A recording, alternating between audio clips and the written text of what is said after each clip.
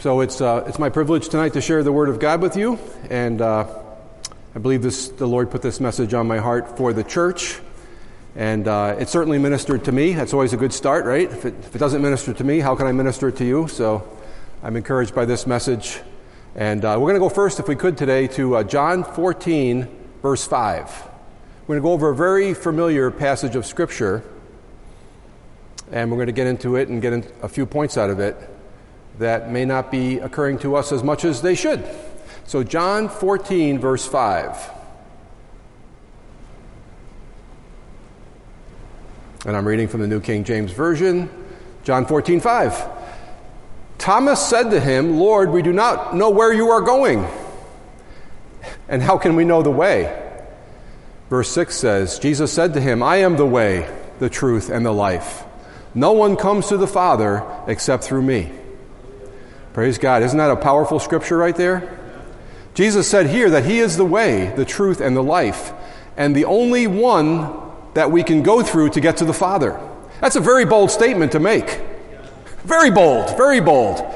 If one was not able to back that up, wow, that would be a bold statement. But Jesus has been backing up that statement for the last 2,000 years, hasn't he? He's been showing mankind that he is the way, the truth, and the life, and the way to the Father for 2,000 years. But still, what an incredibly bold and exclusive statement that Jesus made. You know, not by works can you get to heaven, not through other people, no other religious figure, no other religion. There was nothing you could do on your own, and no one else could get you there but Jesus. You know, if it weren't true, it's such an exclusive and arrogant statement that you might be prone to not even like the guy for saying such a thing. You know, as Josh McDowell wrote, he's either crazy, he's a liar, or what he says is true. Those are our choices. But you know, everything else about Jesus' life showed that he was not crazy and he was not a liar. His goodness, his kindness, his miracles and his healings, and the historical certainty of his death on the cross and his resurrection. You know, many people have gone down the road to disprove the resurrection of Jesus and his death on the cross, and they became converts of Jesus. And of course, Jesus spoke many other times about the expression, the way. You know, for instance, you don't have to turn to all these verses. They'll be very familiar to you, but you can if you want to. So in Matthew 7:13, very well-known scripture, Jesus said, enter by the narrow gate, for wide is the gate and broad is the way that leads to destruction. And there are many who go in by it, because narrow is the gate and difficult is the way which leads to life, and there are few who find it. Jesus, the Word of God, in Proverbs 16, another very well-known scripture, there is a way that seems right to a man, but its end is the way of death. And here in John 14, Jesus said he was that way. You know, Jesus also spoke about truth many times, didn't he? In his word and in his ministry. In John 8:31, he says, if you abide in my word, you are my disciples indeed. And you shall know the truth, and the truth shall make you free. Praise God. The truth sets men free. You know, Jesus stood in front of Pilate. Pilate therefore said to him in John 18, are you a king then? Jesus answered, you say rightly that I am a king. For this cause I was born, and for this cause I have come into the world, that I should bear witness to the truth. Everyone who is of the truth hears my voice. Are you hearing his voice tonight? Then you're of the truth, if you're hearing his voice. Pilate asked him, what is truth? But Pilate was staring into the face of the truth, Jesus. And Jesus spoke about life many times in his ministry, didn't he? These are very common themes in what Jesus taught. For instance, in John 6:51, he said, I am the living bread which came down from heaven. If anyone eats of this bread, he will live forever. And the bread that I give you is my flesh, which I shall give for the life of the world. And in John 10:10, Jesus said, the thief does not come except to steal and to kill and to destroy. That's the devil. But Jesus said, I have come that they may have life, and they may have it more abundantly. Isn't that wonderful? And here in John 14:6, Jesus summed up all of that teaching when he said, I am the way, the truth, and the life. No one comes to the Father but through me. Brothers and sisters, This is the core of our witness to others, that Jesus is the exclusive path to a relationship with God. We need to know this and be convinced of this in a world with so many opinions and so much confusion. The church in the world, especially in the United States, is weak in this area. And Jesus actually offers what all individuals are longing for. Jesus actually offers what all men are looking for. He is offering the way, the truth, and the life found in himself, which leads us to the Father and eternal life. And once you find the way to the Father, he remains your way. He continues to be your way, your life, and your truth. There's such beauty and clarity in this statement from Jesus. You know, brethren, as I meditated on this scripture, this is the scripture the Lord led me to. What really crystallized in my heart is that what everyone is searching for in this life is in this statement. And sometimes we quote this verse, as we should, as a verse that demonstrates that Jesus is the only path to salvation, which is 100% true. He is the only name given among men whereby men must be saved. But I believe there's even more meaning found in the statement of Jesus, which we kind of jump over. I am the way, the truth, and the life. No one gets to the Father but through Jesus. All true. Jesus actually hits on all that people are actually already doing in their lives. You see, people, brethren, all of us are in one way or another, consciously or unconsciously, all of us are looking for exactly what Jesus described in this verse. We're looking to find our way in this life. We are trying to find out what is truth to guide us in our decisions. And we're trying to find out how to live the best possible life. That really hit me as I studied these verses. I hope it hits you too. This is the sum total of all human desire, to find our way, to have truth guide us, and to maximize life right out into eternity. And you know something, brethren? Jesus knows our hearts better than anyone, because the Bible says he actually created mankind. And later, not only did he create mankind, later he came to the earth and he walked in our shoes. So who could possibly know us better than the one who created us and who also came down and lived in our shoes, or in Jesus' case, sandals? Think about how well an engineer who designed a car would know it by the time he was done with the design. He would know every nut, every screw, every measurement, every calibration. He designed it. No one knows us better than Jesus. This is how Jesus knows us. It's always interesting to me, brethren, that Jesus' message to the Laodicean church, you know, the Laodicean church, for those of you who don't know, many Bible teachers believe speaks of the church that's present on the earth right before Jesus' return. And I agree with that. It speaks to all different kinds. There's a lot of meaning there.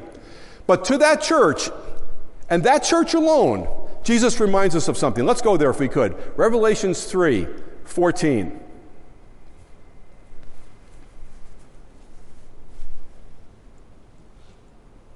Revelation 3:14. Jesus wants us to be strong in these last days. He wants the church to be ready to share his witness with the world. He wants us to be fortified in our faith. Revelation 3:14. And to the angel of the church of the Laodiceans write, these things says the Amen, the faithful and true witness, the beginning of the creation of God. You know, brethren, at a time when the idea of God the Creator is most under attack, when the ways of God the Creator are most under attack, when man thinks he can play God with even the most basic biological facts, that's what they're doing. At a time like this, Jesus says, these things says the Amen, the faithful and true witness, the beginning of the creation of God. In the original Greek, the beginning actually means the origin. The beginning or the origin. Jesus is the origin of the creation of God. He is the source of the creation of God. He did it. Prophetically, he wanted us in this Laodicean age, when evolution is a god to so many, when people are trying to be gods themselves by changing their identities, even what has been dictated otherwise by their chromosomes, and override what God has created, when people are replacing God's morality with a man-made counterfeit of God's morality, man's truth is trying to replace God's truth, right at the end when artificial intelligence is about to blow the lid off of technology and create godlike knowing computer intelligence and set the stage for the rise of the Antichrist, who will use technology like we can't even imagine at this moment. It's never been used before like this. It's going to be used to control mankind, to be the Antichrist wants to be omnipresent, omniscient, and all-powerful like God. And that's what he's going to use artificial intelligence for. It's coming down the road, not too distant future. At this critical time, Jesus, the creator, the originator of the creation of God, he's reminding us as the Amen. By the way, the word Amen means firm, truthful, and solid. The Amen is reminding us that he is the faithful and true witness in this deceptive age. He is the origin of the creation of God. Good reminder for the church. Every word that he has spoken will come to pass. Everything that he says that matters to the individual, everything that he says prophetically will take place. And he reminds us of this. He is the origin of the creation of God. He is the originator. And so when he says, I am the way, the truth, and the life, it takes on a special meaning. Because he is the creator. You know, I find that little tidbit in the book of Revelation of Jesus Christ to be a real encouragement to me. No other church received that encouragement. But at a time when man is working to be godlike, he reminds us of who is really the source of creation. And I find that encouraging. So as a creator, he knows us. He knows we are looking for a way. He knows we are looking for a truth to guide us. And we're looking for life in this world, and life that even stretches beyond the grave. Imagine that. You know, I came to Christ at age 14, and even as a young man, I was curious, and I was looking for someone to show me the way, to give me truth to live by, and to give me a productive and good life. And I wasn't finding it. My well-meaning parents, who taught me many good things, they exposed me to what they knew of Christianity. They couldn't give it to me.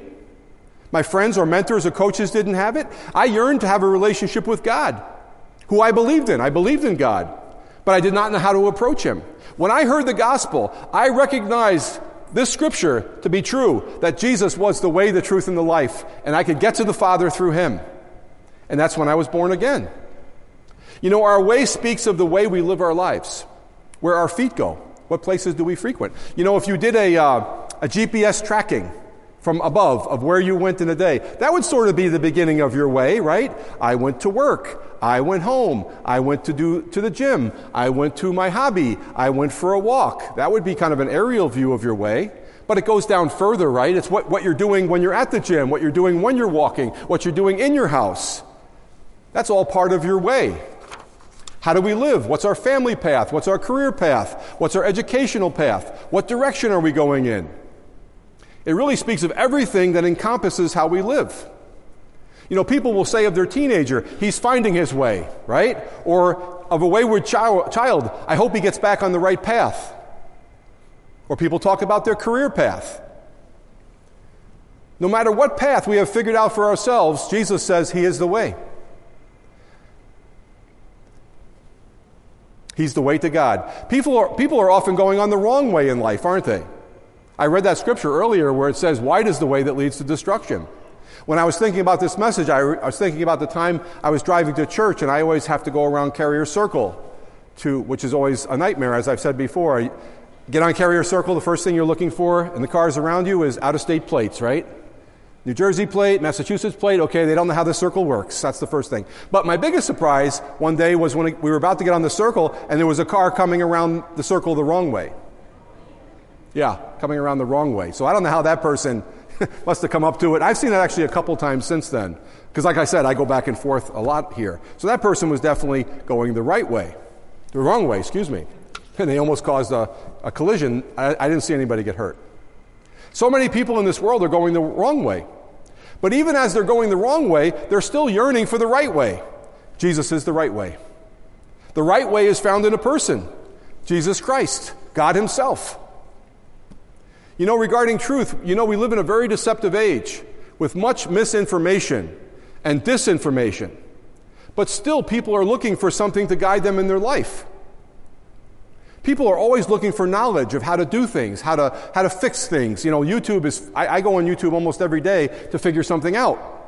There's a hunger to know things. But deeper than the hunger to know things is a hunger for the truth, absolute truth that can guide our decisions, that can provide clarity in a really crazy world. Well, Jesus said He is the truth. He is the truth. The truth never shifts or changes or evolves. It's always the truth. It's dependable to guide us. It's like a light that always works. It's dependable to guide us in a crazy world today. Jesus is the truth. People these days are certainly all about making the most of their lives, right? Americans are good at that. They want the most life that they can get, the highest quality and the longest. They want a high quality life and they want a long life. So most of us humans are trying to have our best lives. It could be you put effort into education, then you make money in order to improve the quality of your life. That's one end of the spectrum. You're actually trying to improve your life. There's other poor souls who put their efforts into maximizing their pleasure in this life. Drugs and alcohol and sex and all kinds of crazy, motorcycle gangs and, crazy gang living and all kinds of... So they're trying to maximize their life through the experience of that kind of stuff. So you get everybody else is in between, I suppose, those two ends of the spectrum, those two extremes. But people are trying to maximize their life. Most people desire to have the best life that they can fashion given their circumstances, right? We're all trying to have the best life we can given our circumstances, given what we were born into. And maybe we want to even rise up above what we were born into. But all of mankind knows their lives are going to end, if they think about it, right? At some point they go to a funeral. Somebody dies around them. If there was a way to live forever, wouldn't they want to know about that? In this life, this is our chance to learn about how to make it to the next life. There's no chances after that. People are trying to figure out the very stuff that Jesus talked about here, to find their way, to find the truth that can guide them, and help them make decisions and have the best life that they can have. Jesus hit on all of it right there as our Creator. Whatever your age with Jesus, it's not too late to figure out your way. You could figure it out at 5 years of age or 95 years of age. As long as you have breath in your lungs, it's not too late to turn to Jesus. Maybe you're listening online tonight. It's not too late to turn to Jesus. You can go from unsaved to saved in a moment by believing on Jesus. Jesus is telling us tonight, Christian and non-Christian, that He is the way, the truth, and the life. It's all found in Him. It's all found in Him. All over this world, hundreds of millions of people can testify that Jesus is the way, the truth, and the life. Praise God for that. For 2,000 years, millions and millions of people have been turning to Jesus. When we share with others, know this, that knowing the way, the truth, and the life is the longing of all humanity. I'm sharing this, brethren, because we need to sometimes be encouraged in the fact that people are seeking these three fundamental things. Sometimes they're not interested. But no, Jesus said He is the way, the truth, and the life, because people are looking for a way. They are looking for truth. And they are looking for the best life that they can have. That's fundamental in all of us. And we need to approach people and be bold in our witness, knowing that that is the case, that there are searching souls. I recently stumbled on some of the writings of a guy. I think his first name is Blaise or Blase, I don't know. Blaise Pascal, let's call him. They say he was a genius from the 1600s. Maybe you've heard of him. He really was amazing. He was a mathematician, and he was a physicist, and he was a futurist. He was kind of like a Leonardo da Vinci type of guy. Anyway, he was a brilliant guy. I think he only lived around 40 years. But he had an experience with God. He got to know Jesus. And at the time, of course, the Catholic Church was the predominant church in that part of the world. But within the church, there was this teacher who really pointed people to Jesus. So anyway, he came up with some of these sayings. He was a brilliant, brilliant man. And he came up with some really neat sayings. I didn't realize that these sayings, brethren, that we use all the time, a couple of these sayings originated with him. And you'll recognize these sayings as soon as I tell you. So here's one that we've all said. There is a God-shaped vacuum in the heart of every man, which cannot be filled by any created thing, but only by God the Creator, made known through Jesus. That's Blaise Pascal. Isn't that neat? 400 years ago, he came up with that. He also did another one, which I think we use regularly in sharing the gospel with people. He said, if I believe in God and life after death, and you do not, and if there is no God, we both lose when we die. But if there is a God, you still lose, and I gain everything. Have you heard those expressions before? Those both come from this brother in the mid-1600s. A God-sized hole is in the longing of the created for their Creator. Praise God. God created in us a longing for fulfillment which can only be found in Him. But God wanted free will beings to love Him and choose Him. He wanted free will. Free will is what makes love so beautiful. The attraction and the wooing and the commitment between two willing partners and the building of the relationship and the maintaining and growing of the relationship on the part of two willing beings, it's such a beautiful thing. It's such a beautiful thing that Solomon wrote that the way of a man with a maiden was one of the wonders that he beheld. Like, wow, that's amazing how this man is attracted to this woman and this woman, and they talk to each other, and it's a beautiful thing. Too wonderful to describe. We would find it sick and disturbing and evil if a man who was seeking a wife would go out and capture her against her will and imprison her and make her his wife. God forbid. That would be looked at rightfully as sick, disturbed, atrocious, and illegal. Why? Because love in marriage is rooted in our free will. And God is not going to He's not going to kidnap mankind to love Him. He's going to woo us. He's going to send us His Son. He's going to show us that He's the way, the truth, and the life, that He will satisfy our souls. But He's not going to kidnap mankind. We have a free will. That is why the Bible describes Jesus as the groom, right? And the church is the bride. There's no better picture of the relationship between Christ and the church as the bride and the groom. I hope this is not too simple for you all. I hope this is a good reminder in our witness to others. Jesus is actually what people are searching for as they try to figure out their way, as they search for truth to guide them, and they look for the best life that they can have. It is our call to help them see that. We're created to have a relationship with God. If you go back, let me just cover one more thing here. A lot of times, in math, speaking of math, when you have a mathematical problem, there's usually one answer to it. 3 plus 2 equals 5. Still, even with new math, am I correct? 3 plus 2 is still 5?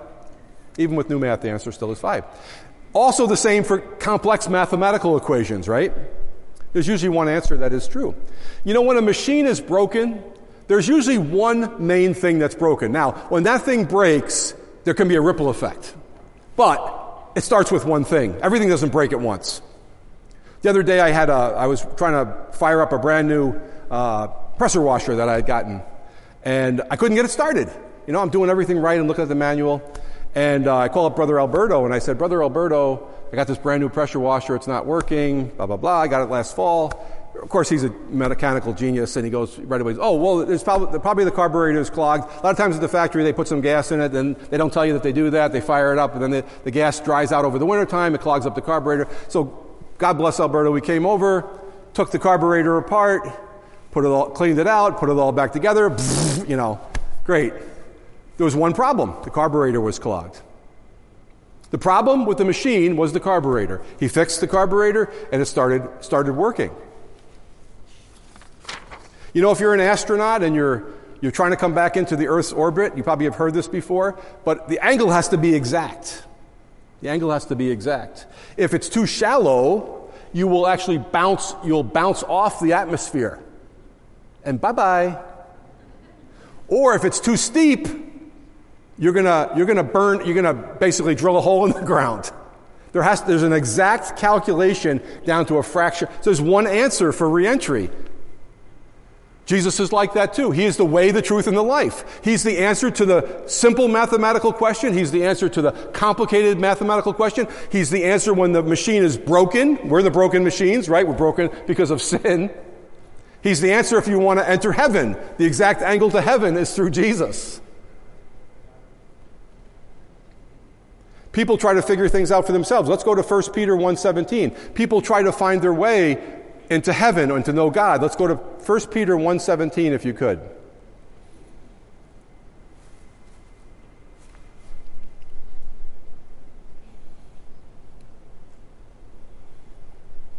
His precious blood is what purchased our salvation. 1 Peter 1:17. It says here, and if you call on the Father, who without partiality judges according to each one's work, conduct yourselves throughout the time of your stay here in fear, in reverence, knowing that you were not redeemed with corruptible things like silver or gold from your aimless conduct received by tradition from your fathers. In verse 18, we see how often mankind tries to find their way through money. Through money. People try to find their answers to their better quality life through money. But the Christian is not redeemed, is not fixed with corruptible things like silver and gold. Money can't fix the problems of mankind. It can help certain situations, I get that. But it can't fix the big situations, really. If money could fix what is wrong with mankind, super rich people would not have drug and alcohol addictions in their families or in themselves. They would not have children or suicides. They would not have broken families. They would not have emptiness. They would not have premature death, sexually confused children. Rich people would not die. But they die. They have all these problems. The super rich often have more than their fair share of these problems, actually. Money cannot buy what Jesus gives. God redeemed mankind with the gift of his Son. You know what also does not redeem us? Look at what it says here at the end. It says, our aimless conduct received by tradition from your fathers. How many people today are trying to find their way, find the truth, and find their life from what's been passed down to them from their ancestors? Right? How many people? Well, my father was a Catholic and I'm going to die a Catholic because his father before him was a Catholic and I don't care what Jesus says, it's what the Pope says. And really? That's empty traditions passed down from past generations. No one's going to want to be in hell with their great-grandfather if you don't know Jesus. When Jesus says he's the way, the truth, and the life, no one can connect to God the Father except through him, he's making an exclusive statement. And he's also saying at the same time that God's ways are superior to our ways. Superior to every way in the world. And I want to talk to you about that tonight. God's ways are superior in every way. Let's go to Isaiah 55. Jesus is the way. Let's see what it says about God's ways. Isaiah 55:8.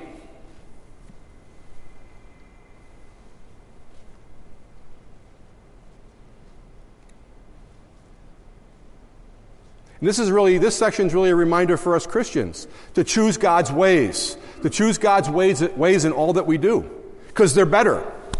Isaiah 55:8. For my thoughts are not your thoughts, nor are your ways my ways, says the Lord. For as the heavens are higher than the earth, so are my ways higher than your ways, and my thoughts than your thoughts. You know, God's ways are so far superior to man's ways in every single way. And Jesus is the representation of that. This is what I'm trying to express, brothers and sisters. God's ways are better than my ways and your ways. God's truth is better than earthly wisdom and the truth that men think they come up with. God's life is better than anything that the world can give.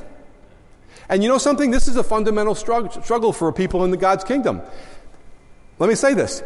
Actually believing wholeheartedly that what God has to offer is better than what the world has to offer in every area and in every way. We can struggle with that. If we really believe that, then all trials are endurable and temptations can be overcome if God's ways are better than our ways. All temptations we can face as Christians, as a fundamental struggle, comes down to believing, are God's ways better than our own ways? Are God's ways better than the temptation? And it started with Adam and Eve, didn't it? They had the whole garden that they could do. They could just have a great time in the garden, and they could enjoy all the fruits, and they could enjoy each other, and they could enjoy all the splendor and the presence of God. But there was one thing that they could not do. And that one thing is what ruined the rest of it, right? Had they chosen God's ways, the world would have been a different place. And it's the same thing every day for us. What God offers is the best. The Lord wants to convince us of this, that everything He does and everything He says about everything is the best way that gives the best life, the best quality life, the most abundant life. All these other things, brethren, that we're faced with, that are challenges, they are counterfeits. They are counterfeits to the original. And they're like empty sugar calories that you just burn up versus the solid, good meal from the Lord. You know, God from the start wanted the people that would have a relationship with Him. Let's go to Exodus chapter 20, please. Let's go to Exodus 20. I wish, brethren, early in my Christian walk, that someone had pounded this idea into my brain, pounded it into my brain with 100 sermons in a row, that God's ways are better than our ways in every single way. That would have been a great lesson to really tackle as a young person. Exodus 20, verse 1. But it's true, because Jesus is the truth. Exodus 20, verse 1. And God spoke all these words, saying, I am, listen to these words, I'm going to emphasize certain words. So people take this as a commandment, right? This is the first commandment. I am the Lord, your God, who brought you out of the land of Egypt, out of the house of bondage. You shall have no other gods before me. Verse 4, you shall not make for yourself a carved image, any likeness of anything that is in heaven above, or that is in earth beneath, or that is in the water under the earth. You shall not bow down to them nor serve them, for I, the Lord your God, am a jealous God, visiting the iniquity of the fathers upon the children to the third and fourth generation of those who hate me, but showing mercy to thousands, to those who love me and keep my commandments. You know, these commandments, which are all, the first commandment, the second commandment, like it's all harsh, right? These commandments are about love. These commandments are about relationship. Look what he says here. He says, your God, who brought you out. He rescued you from bondage. He rescued me from bondage. He rescued you from bondage. He says, you shall have no other gods before me. He says we should prioritize Him like we prioritize our loved ones. That's what He's asking for here. God wants the highest priority in our lives. This is about relationship. He says He's a jealous God. That tells me He values the relationship with His people. He's hurt when we don't give Him the priority in our lives. There's a sense of hurt there. But showing mercy to thousands, that speaks of His love in His mercy. The first two commandments, they express the deep and personal relationship that God has for His people. You know, which Brother Brian beautifully described on Sunday morning, where he talked about the people of God are those who have a relationship with Him through faith. That's how the people of God are formed in all generations. When you realize deeply that God created you for a relationship with Himself, and that He's given you this superior way through Jesus to access Him, it's a wonderful thing. It's a wonderful thing. It's a superior way to all other ways. God's ways are superior in every way. And like I said, I wish somebody had beaten that into my head as a young man. Probably why in the beginning of Proverbs, the writer spends so much time saying, listen, my son, take heed to my words, my son. I'm studying the book of Proverbs right now as an aside, and it's like, wow, is he really reminding this kid of listening to the wisdom of the Word of God? It goes on for chapters and chapters. Take the instruction. Listen. Why? Because God's ways are better. His Word is better. And He wants to get that into our heads so that when we're tempted, I'm going to choose God. I'm going to choose what He says. I'm going to have the abundant life Jesus promised. What the world has to offer It's like sugar. It's temporarily sweet, the Bible says, right? Pleasure is good for a moment, but it's a counterfeit to the pleasure that God actually gives us. You know, it's possible to be raised in the church and go through 13 years at the academy, but personally, really never personally discover and realize that a relationship with Jesus is actually, practically speaking, it's not an alternative way, not an alternative truth, not an alternative life. It is the way, the truth, and the life. Jesus is not something you do in the meantime. I see that sometimes in our youth. It's like they're biding their time. Jesus is not the meantime. He's not an okay offer. He's not an alternative path. He is the way, the truth, and the life. He is the best offer. His ways are the best ways. And I'm going to show you at the end, I'm going to show you at the very, very end, I'm going to talk about some of the fruit of what's going on in the world right now. What they're doing is not working. What people are leaving Jesus for is not working. And it can be proven scientifically. They're studying these things these days. Jesus is not something you do temporarily. He is the way, the truth, and the life. He's what you do forever. He's not a placeholder for you until something better comes along. He is the firm foundation. You know, just a couple things that, as examples, you know, a common thing that Christians in America in particular get caught up in doing is it's very easy for us to get distracted making money, to make success a God. And I understand, I want you all to prosper tremendously. You know, God's been good to me in my life. He's been good to many of you. He's good to, really to all of us. But I want to see everybody prosper, but as long as we keep our priorities straight. God can bless us even when we keep our priorities straight. He can add the increase. But there's times when we can get a little bit off track on this. Let's go to Proverbs 23, verse 4. And the reason why I'm bringing this up is because this is a common problem in the church in America, where people get distracted from serving God and seeking first the kingdom, and they overdo it with pursuing money. You want to have the right balance in your life so you can be a servant of Jesus. Proverbs 23, verse 4. Proverbs 23, verse 4. Look what the wisdom of Proverbs is. I love the book of Proverbs.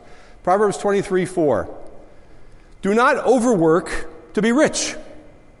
Because of your own understanding, cease. I like that. Cease.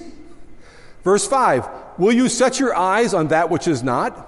For riches certainly make themselves wings. They fly away like an eagle toward heaven. You know, the Bible says the more money you make, the more mouths you have to feed. The more vehicles, the more lawns you have to cut, the more gadgets, the more employees, the more taxes, the more security systems, and on and on and on. You make more, but the drains on the more grow and grow. You know, the Bible says instead we should seek the blessing of the Lord. The Bible says the blessing of the Lord makes rich, and He adds no sorrow with it. Better to be in that sweet spot where God wants you to be, not too rich, not too poor, but blessed by Him, than to get all distracted by the world. Amen? Here's another area. Relations, I'll be frank with you guys. Sexual relations outside of what God has prescribed, as I talked about last time. They're doing all kinds of studies now. You know, the world is doing their thing. They've been doing their thing for 50 years. And now people are studying this. People that are psychologists and all these type of people that study human behavior. And there's all kinds of baggage and garbage that goes with doing things outside of what God has prescribed. God said a man and a woman, they get married, they have a beautiful relationship together, He blesses it, it's all wonderful. But anything outside of that is not meeting His approval. And there's a lot of bad fruit with that stuff. Of course, there's physical things today. There's so many sexually transmitted diseases, but there's also unwanted pregnancies. But there's a lot of emotional baggage and a lot of they're studying this all the time. I'm reading about this all the time. There's all these, there's trust issues. There's jealousy issues. There's loneliness and despair when these uncommitted relationships break up. There's bonding issues. You know, women and men bond when they're that intimate, and then that bond is broken. There's the hurt of rejection. There's all these consequences that young people are going through today. You know, better to be a eunuch for the kingdom of God and be celibate unto the Lord than the alternative, because God's way is better. God's way is always better. That's another big problem in our society today. There's all kinds of issues where God's way is better, right? I could cover many of them tonight. How about the way we drive? Can we drive to honor God? Can we drive to honor God? You know, it's better to slow down. This crazy world, slow down. Don't be offended by other drivers. Let them cut you off. Let them pass. Road rage is a big problem today. I just read about a pastor, a man who I really love in the Lord. He's really, his ministry has been a big help to me in my walk years ago in particular. And he had an anger problem, and he just got arrested this week for an anger thing on the street. He's a man of God. He's my age. He's 62 years of age. Okay? Basically a road rage incident. Oh, my Lord, have mercy. God's way is better. Take the humble path. You know, how about, a lot of times people today, with our tongue, you know, people lie, they brag, they exaggerate, or they make excuses. You know, God's way is better. God's way is what? Go the humble path. I'm late because I overslept. I'm late because I overslept. I didn't do that thing that you asked me to do. I forgot. Better we be truthful, right? Choose God's way. Take the path of humility and humbleness. And then people will know that at least we're truthful. And that's the most, Jesus said, I am the truth, right? Christians want to be truthful people. I'm just giving you some common things that people go through. The way of Jesus is better. Better to acknowledge our fault and then work through it. Praise God. And I want to talk about one more thing tonight. You know, the world today has a counterfeit culture that's trying to satisfy the longings found in men's hearts, to try to satisfy that hole that God placed in us that would long for a relationship for Him. The world is coming up with a counterfeit culture today. They're actually redefining morality, right? Morality is no longer according to the Word of God or the Ten Commandments. Morality is now based on, you know, like slightly, you say something slightly wrong, that's immoral. You describe this a certain way, that's wrong. I mean, it's this whole counterfeit culture. Timothy, in the book of Timothy, it says, having a form of godliness but denying its power, from such people turn away. They're recreating morality today, in our culture today. And now, the fruit of that creation of this new morality, which is not God's way is Jesus. He is the way, the truth, and the life. This is creeping into young people today. If you go to the university, you're going to be so exposed to this that it's going to blow your mind, as you probably already are experiencing if you're in certain curriculums in particular. It's trying to contaminate and corrupt you, this false morality. But brethren, it's a counterfeit culture. It's a counterfeit morality. It's a counterfeit godliness to what Jesus offers us. I'm going to give you an example of this tonight, that it's not working. It's not working. It does not satisfy the heart of man because it does nothing to put man back into relationship with his Creator. God's ways are better. Let me just finish with this one example. I'm going to limit this to facts about a mental health crisis among young people. I'm going to read this to you from a study or from an article. The recent and much talked about report from the Centers for Disease Control and Prevention describes precisely that, quote, young people, especially young women, are in crisis. An article in the New York Times summaried, nearly 3 in 5 teenage girls felt persistent sadness in 2021, and 1 in 3 girls seriously considered attempting suicide. Jonathan Haidt, author of Coddling of the American Mind. We are now 11 years into the largest epidemic of adolescent mental illness ever recorded. The timing of this unprecedented outbreak of anxiety, depression, and other mental health problems, Haidt points out, corresponds suspiciously with the rise of smartphones and social media apps, which Brother Brian has covered before. This technology led to a culture-wide exchange of what he calls play-based childhood for a screen-based one. That exchange likely helped create a generation with fragile psyches unable to deal with life's challenges. A reason that teen girls are especially hard hit in this crisis is they spend more time on social media platforms and websites that engender social and body anxiety. Listen to this. However, political views also predict psychological issues. Using Pew Research's American Trends panel, Haidt demonstrates that liberal leanings predict the worst mental health outcomes. In fact, a majority of self-identified progressive women in Generation C, a majority, that's more than 50%, report that they have been diagnosed with a mental health condition. Age, sex, and politics are not the only predictors of trouble. Using the same set of data, political scientist and pastor Ryan Burge suggests that religious commitment is another important factor. Those who rarely or who never attend religious services suffer worse mental health than those who attend regularly or weekly.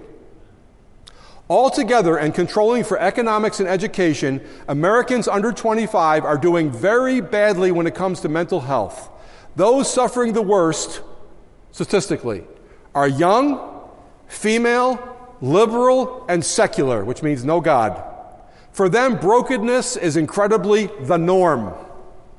Scientists are saying this. On the other hand, the apparent insulating effect of religious faith and conservative philosophy is fascinating. Highly religious people are in fact more likely than their secular peers to describe themselves as very happy. I have come to give life and life more abundantly. I am the way, the truth, and the life, Jesus said. Praise God. One explanation for this is the proven positive social effects of religious belonging. God's ways are better, including higher occurrences of stable, loving family relationships and relationships like we have in the church. For example, in 2020, the Institute for Family Studies reported that those who attend church regularly are more likely to get married than their non-religious neighbors and less likely to divorce. Sounds like happiness. Brothers and sisters, Jesus said he is the way, the truth, and the life. No one comes to the Father except him. This is what our neighbors are looking for. Know this when it comes down to our daily choices with temptations. God's ways are better. Know this when the latest cultural trend is pumping at us. Their ways are not working. Most of the ways of the world today are coming directly from Satan himself. Jesus, our Creator, is better. Praise God. And I want to repeat, Jesus produces different and better outcomes because he is the way, the truth, and the life. He designed us. In him we find our fulfillment. He is the way to the Father. Praise God. Now, I just want to encourage you tonight with that insight from God's Word and from that little study there that kind of confirms what it's all about, right? God's ways are better. As the heavens are higher than the earth, so are God's ways better than our ways. So let's choose God's ways every day, every moment by his grace. Amen? All right, I'm going to pray and close with that. Heavenly Father, we thank you for the inoculation of your word and your truth, Lord. Make us strong. Make us willing to share the gospel with others, Father. Put it on our heart. Let us be always conscious that you are the only way to God. Help us to share that with others, Lord, to satisfy the longings of their heart. As someone once shared with us, Lord, give us that grace. Give us those divine appointments and opportunities in the coming days, Father. And please bless everyone who heard the word tonight and let the word stick with them as it sticks with me. In Jesus' name, I pray. Thank you for your time and attention. God bless. Hallelujah.